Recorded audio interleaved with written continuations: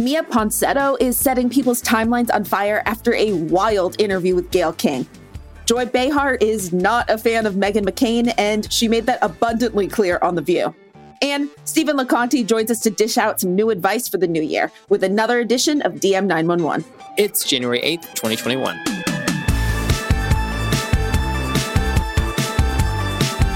Hey friends, I'm Casey Rackham. And I'm Zach Stafford. Welcome to BuzzFeed Daily. Okay, Zach, I'm laughing because this is just absolutely ridiculous, but we need to jump right into the story that I know is on my timeline, your timeline, everyone's timeline. So yesterday, Mia Ponsetto was arrested following a brief car chase in Ventura County, California. And you might know her because she's the woman who was caught on camera tackling a 14-year-old black boy in a New York City hotel after falsely accusing him of stealing her phone. And apparently, it turns out just hours before she was arrested, she filmed an interview with CBS This Morning's Gayle King. And it's truly something else. So to set the scene for you, Ponsetto is sitting outside in a garden, inexplicably wearing a hat that says daddy, and is seated next to her lawyer who is desperately trying to keep her from saying something offensive. As you'll hear, she completely fails. How is one girl accusing a guy about a phone a crime? Where is the context in that? Mia, what is the deeper Mia, story here? That's not the problem. You have to at least understand your actions that day. You seem to have attacked this teenager about the phone, and then it turned out he didn't even have your phone. That's the thing. I mean, you're saying, look, I'm 22 years old. You're 22 years old, but you are old enough to know better. So I will say you're 22. I get it. Enough. The hotel did have my phone. The hotel did end up having my phone. Okay. So Mia claims that she was like, for accusing him of stealing my phone. No. She physically attacked him, like tackled him. Tackled. We have multiple cameras. It's on camera. There are multiple cameras showing her being tackled. You know, there's many layers to this video that we will not get into today, but something I want to begin with is who goes on TV and disrespects Oprah's best friend, Gayle King, like this? Like, she literally puts her hand to the camera and is like, enough, Gayle. Could you, Casey, have you ever been treated so badly in an interview before that someone's asked to do? They have asked to be on TV. But I don't have whatever, like, 22-year-old girl, as she calls herself, like, privilege that she's flaunting around. Like, I feel like in other settings, she's probably like, I'm a strong 22-year-old woman. But when she's on the defensive, she's like, I'm just a 22-year-old girl. And I'm like, no, you attacked a 14-year-old boy. That's 8 years differences. It's very upsetting overall. Whew, all right. I'm glad we got that out because I needed to say that to you, Casey, today. We had to do this because next up is something else that brings me quite a lot of joy. So we need to talk about this clip from The View that is bringing me so much joy this week. It features Meghan McCain on The View again, claiming that Joy Behar missed her while she was on maternity leave. Listen for yourself on how that went over. I'm talking about somebody else. Joy, you missed me so much when I was on maternity leave. You missed me so much. You missed fighting with me. I did not. You missed fighting with me. I did not miss you. Okay, somebody answer the question. That is complete truth. That's not Megan's like doing some like, oh, you missed me kind of bit. And Joy's like, no, I straight up didn't miss you. I live for Joy Behar. I think what's incredible to me with The View, I don't watch very much, is how much they all have grown to dislike Meghan McCain so much, and how it's just open season on her at all times. Like, they're just like, no, we're not going to lie to your face. We're not into this. We don't want you here. And of course she's on there because it provides viral moments like this that we all get talking about. So it's a function to the madness. But it's good, you know, like if producers have made it so that Meghan McCain is on the show, at least the other hosts can like have their own ability to be like, but we don't like it on air, you know? So it's like, we're not just giving her this space without pushing back. Yep. And that's what I think is great with why I think The View does actually work on a productive level in America is that it does have, you know, across the political spectrum, hard conversations where people argue and have to kind of deal with the things that are on the table. And that's the whole point of the show. And this is kind of what America's going through. And this is the only like media space that we see these heads butting. But what we're seeing is some accountability. Like Meghan McCain, you are pulling stunts on the show and Joy Behar is not letting you get away with it as much anymore. Okay, so this is a slight tangent. So I don't watch The View, but one of my good friends does. And she like woke up at 6:30 in the morning to be a virtual audience member on The View the other week. She did. Yes, she did. She did this and she wanted to be a part of it. Okay, Okay, I don't know if people know this, but if you go into a live audience, there is usually a comedian there who rallies everyone in the audience to try and like make sure they're having fun while they're waiting hours for the show to be made and like asking them questions, all this stuff. It's a wrangler, right? They have one virtually on Zoom still. So you have a comedian trying to keep control of 70 women from across the country. And my friend was like, yeah, there's this one woman who like kept unmuting herself and trying to show us Christmas presents she got. That's incredible. I love this. So Casey, I had to do a hit on ABC News Live. And, typically you go in the studio for these things, but we were in a pandemic. So they were like, we're putting you in a green room. I was like, oh my God, green rooms are chic, whatever. A green room digitally is just a blank screen on Zoom, but you can hear other people. And Casey, guess who was in my green room? Whoopi Goldberg. And we couldn't talk. And I was like so nervous. I'm like, can't you see me? She couldn't see me. But it was like a very brief thing. But they were like, yeah, Whoopi Goldberg's in the green room too. And I was like, oh my God, thank you, Jesus. We love this. That's hilarious. Yeah. I love it. Okay, so Zach, we know this. It has been a week, but we have made it finally to Friday.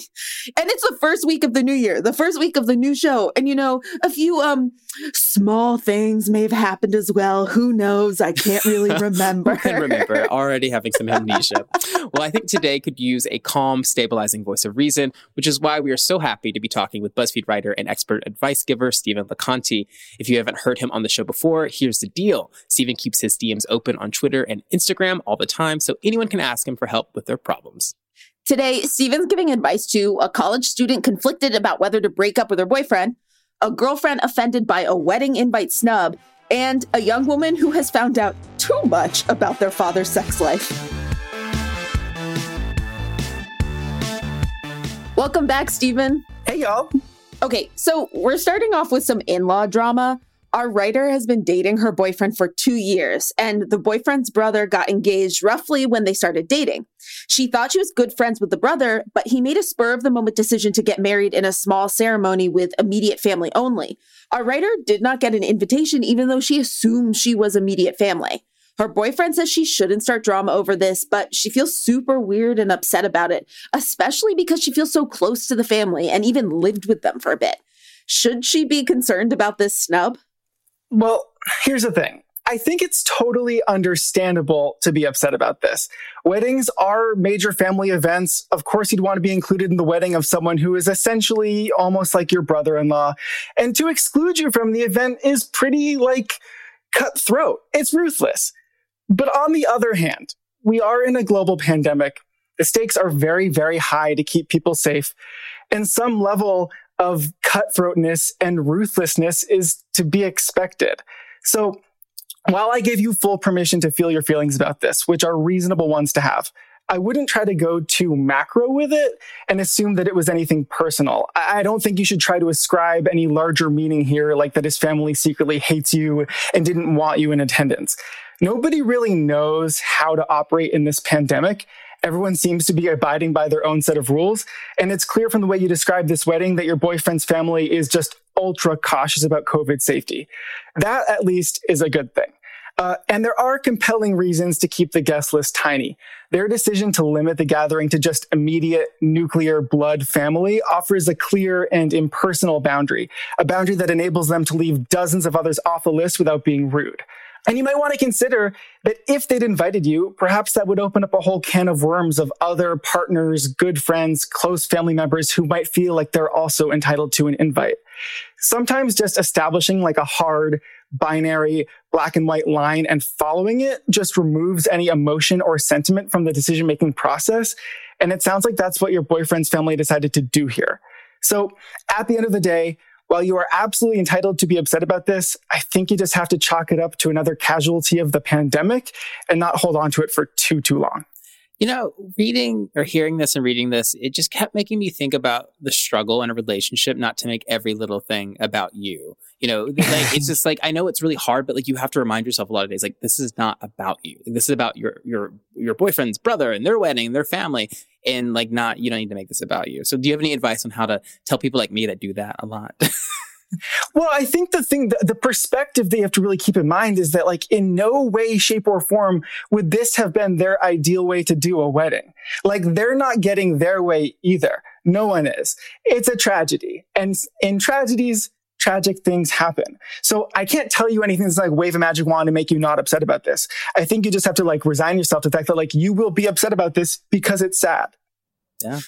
I know that I could have a healthy response, and I have so many healthy ways I could go, but it's Capricorn season and I'm petty. And my first thought was like, I have like 3 separate options. 1, 10 years from now, when you're drunk at Thanksgiving, bring it up and confront them.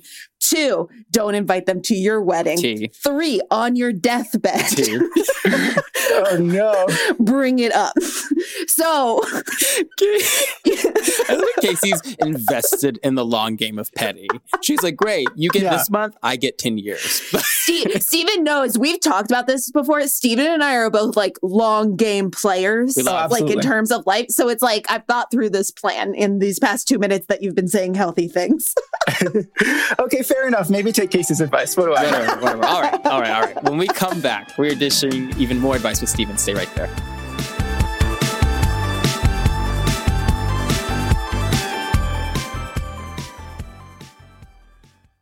At SheFit, we're tired of hearing new year, new you, fat-burning secrets, and lose weight fast. The only thing you need to lose is self-doubt. The body you're in deserves respect, love, and support. Support you're not getting from your current sports bra.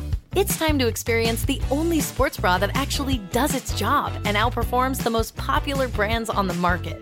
It's time to feel real support from SheFit. Save $10 today at SheFit.com/2022.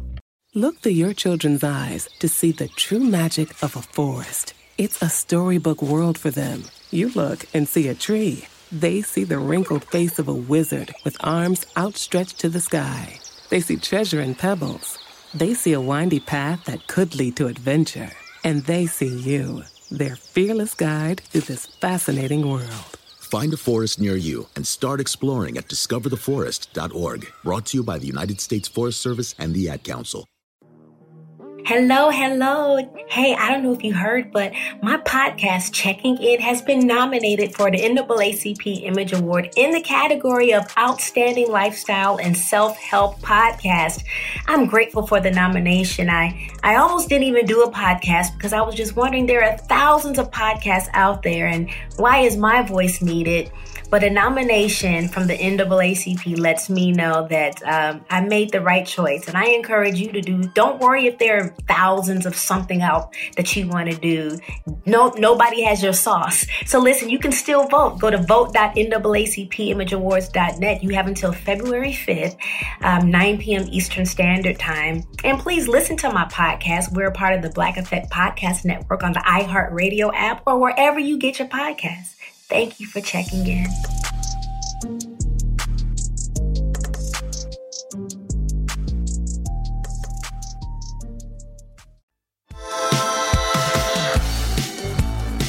All right, we're back with expert advice giver Steven LeConte, and we're going to dive right into this next DM. So this person is a college student who moved back home with her divorced parents during the pandemic. They all have an Apple family sharing app, and this writer accidentally found out her dad, who may or may not be single, has a ton of dating apps. She was fine with that until she found out one of those apps was actually connected to a vibrator. It freaked her out even more when she discovered an entire drawer full of sex toys when she was putting away her father's laundry. She says she understands that her father is in his 50s and is entitled to his own sex life, but this is really bothering her, and she can't stop thinking about it. So, Steven, what advice do you have for the horny dad-child situation? Okay, well, nobody likes to think of their parents as sexual beings, right? And you've stumbled upon a trove of information about your dad that would be frankly mortifying and gross for most people. So I don't fault you for being freaked out. By all accounts, you've absolutely seen way too much here. But here's the thing. Your dad is a living, breathing human. I'll assume you're happy about that fact. And one condition of being a living, breathing human is that you will do all the things that living, breathing humans do. And oftentimes, yes, that includes having sex. It's uncomfortable to think about, it's weird, it's awkward, it's way TMI, but it is usually a stipulation of having a parent who is alive and well. And for that much, you should be grateful. And frankly, here's another reason you should be grateful that your dad has sex. If he didn't, you would not exist. But here's the good news. you do not have to think about this anymore. In fact, you should not think about this anymore. Your dad's sex life should be absolutely off limits to you. And based on everything you write in your DM, there are definitely a few steps you can take to make yourself significantly less aware of how your dad gets off. I know, I'm sorry, Casey, but it is what it is. This is a matter of drawing better boundaries, right? You're almost 21. So you should absolutely be getting your own Apple computer plans that you don't have to share with your dad. Likewise, his closets, his drawers, his cell phone, that should all be off limits.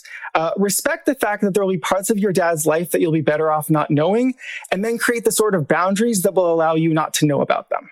You know, this all reminded me of a really gross fact someone told me one day. And they said, Zach, you know, we are all walking versions of our parents' orgasms.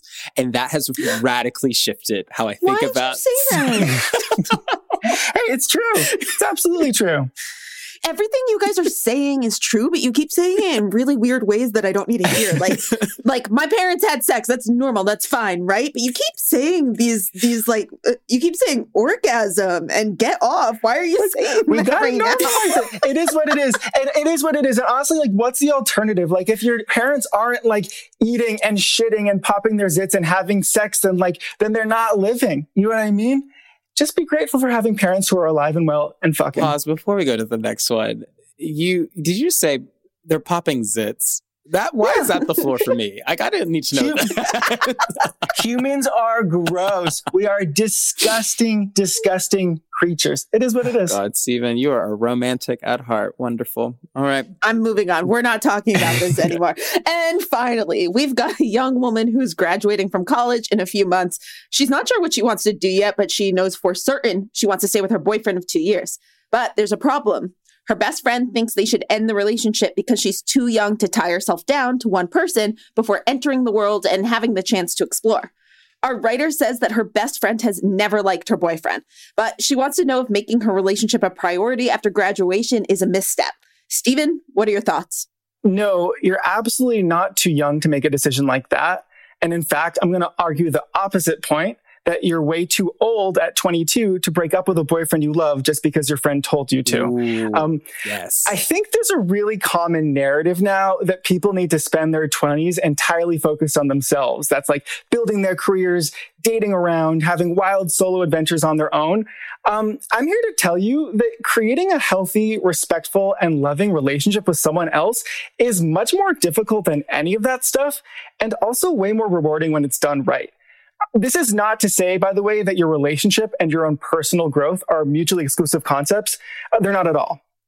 In fact, ideally, they go hand in hand. Ideally, you find a partner who helps you be the best version of yourself, who helps you achieve in your career, who helps you have all the wild adventures that you seek on your own, and who you can support by doing the same for them. This is all a long way of saying that deciding to make your relationship a priority right now is absolutely a valid and worthwhile choice. You have a partner that you love deeply, a person that you want to invest your future in. That's really rare. A lot of people never find that. I think you should follow that road wherever it leads you. And that doesn't mean you'll necessarily be with that person forever. You're only 22. You have a lot of life ahead, and that life will inevitably change who you are. But the lessons that you'll learn by being in an adult relationship with someone you love and respect will be invaluable no matter how things turn out. Oh, Stephen, beautiful. And I do think that was the thing that got me when it was like, you still have so much growing to do. And I'm like, no, how beautiful and cool would it be to grow with another human being? And if you're able to grow and see that growth while with someone else, that means that like, that's a great relationship. Yeah. You know? Yeah. My little sister, who is like the apple of my eye, one of my favorite people on the face of this earth, her and her husband have been together since they were 15, and they're married. Wow. They've been together for like 14 years now. And like, I would want this no other way. Like, they grew together so well. So I think you're right, Casey. Totally. Follow your heart, people. Okay, Stephen, thank you so much for joining us today. Thanks for having me, guys. Well, that's it for today. Join us Monday when we'll be breaking down the best movie plot twist with Allie Hayes. And remember, having the sheer audacity of trying to insult Oprah's best friend, it could never be me. BuzzFeed Daily is produced by Dan Bauza, Alan Haberchak, Julia Karen, and Erica Netanine. Special thanks to Tracy Ayers, Monkesh Ticketer, Samantha Heddig, and Tommy Wesley. Be sure to subscribe to BuzzFeed Daily on the iHeartRadio app, Apple Podcasts, or wherever you go for your sound stories. And please take the time to leave us a rating and a review. It helps us figure out what you like about the show versus what you love about the show. And remember to come back for more of what you love about BuzzFeed, coming to you daily.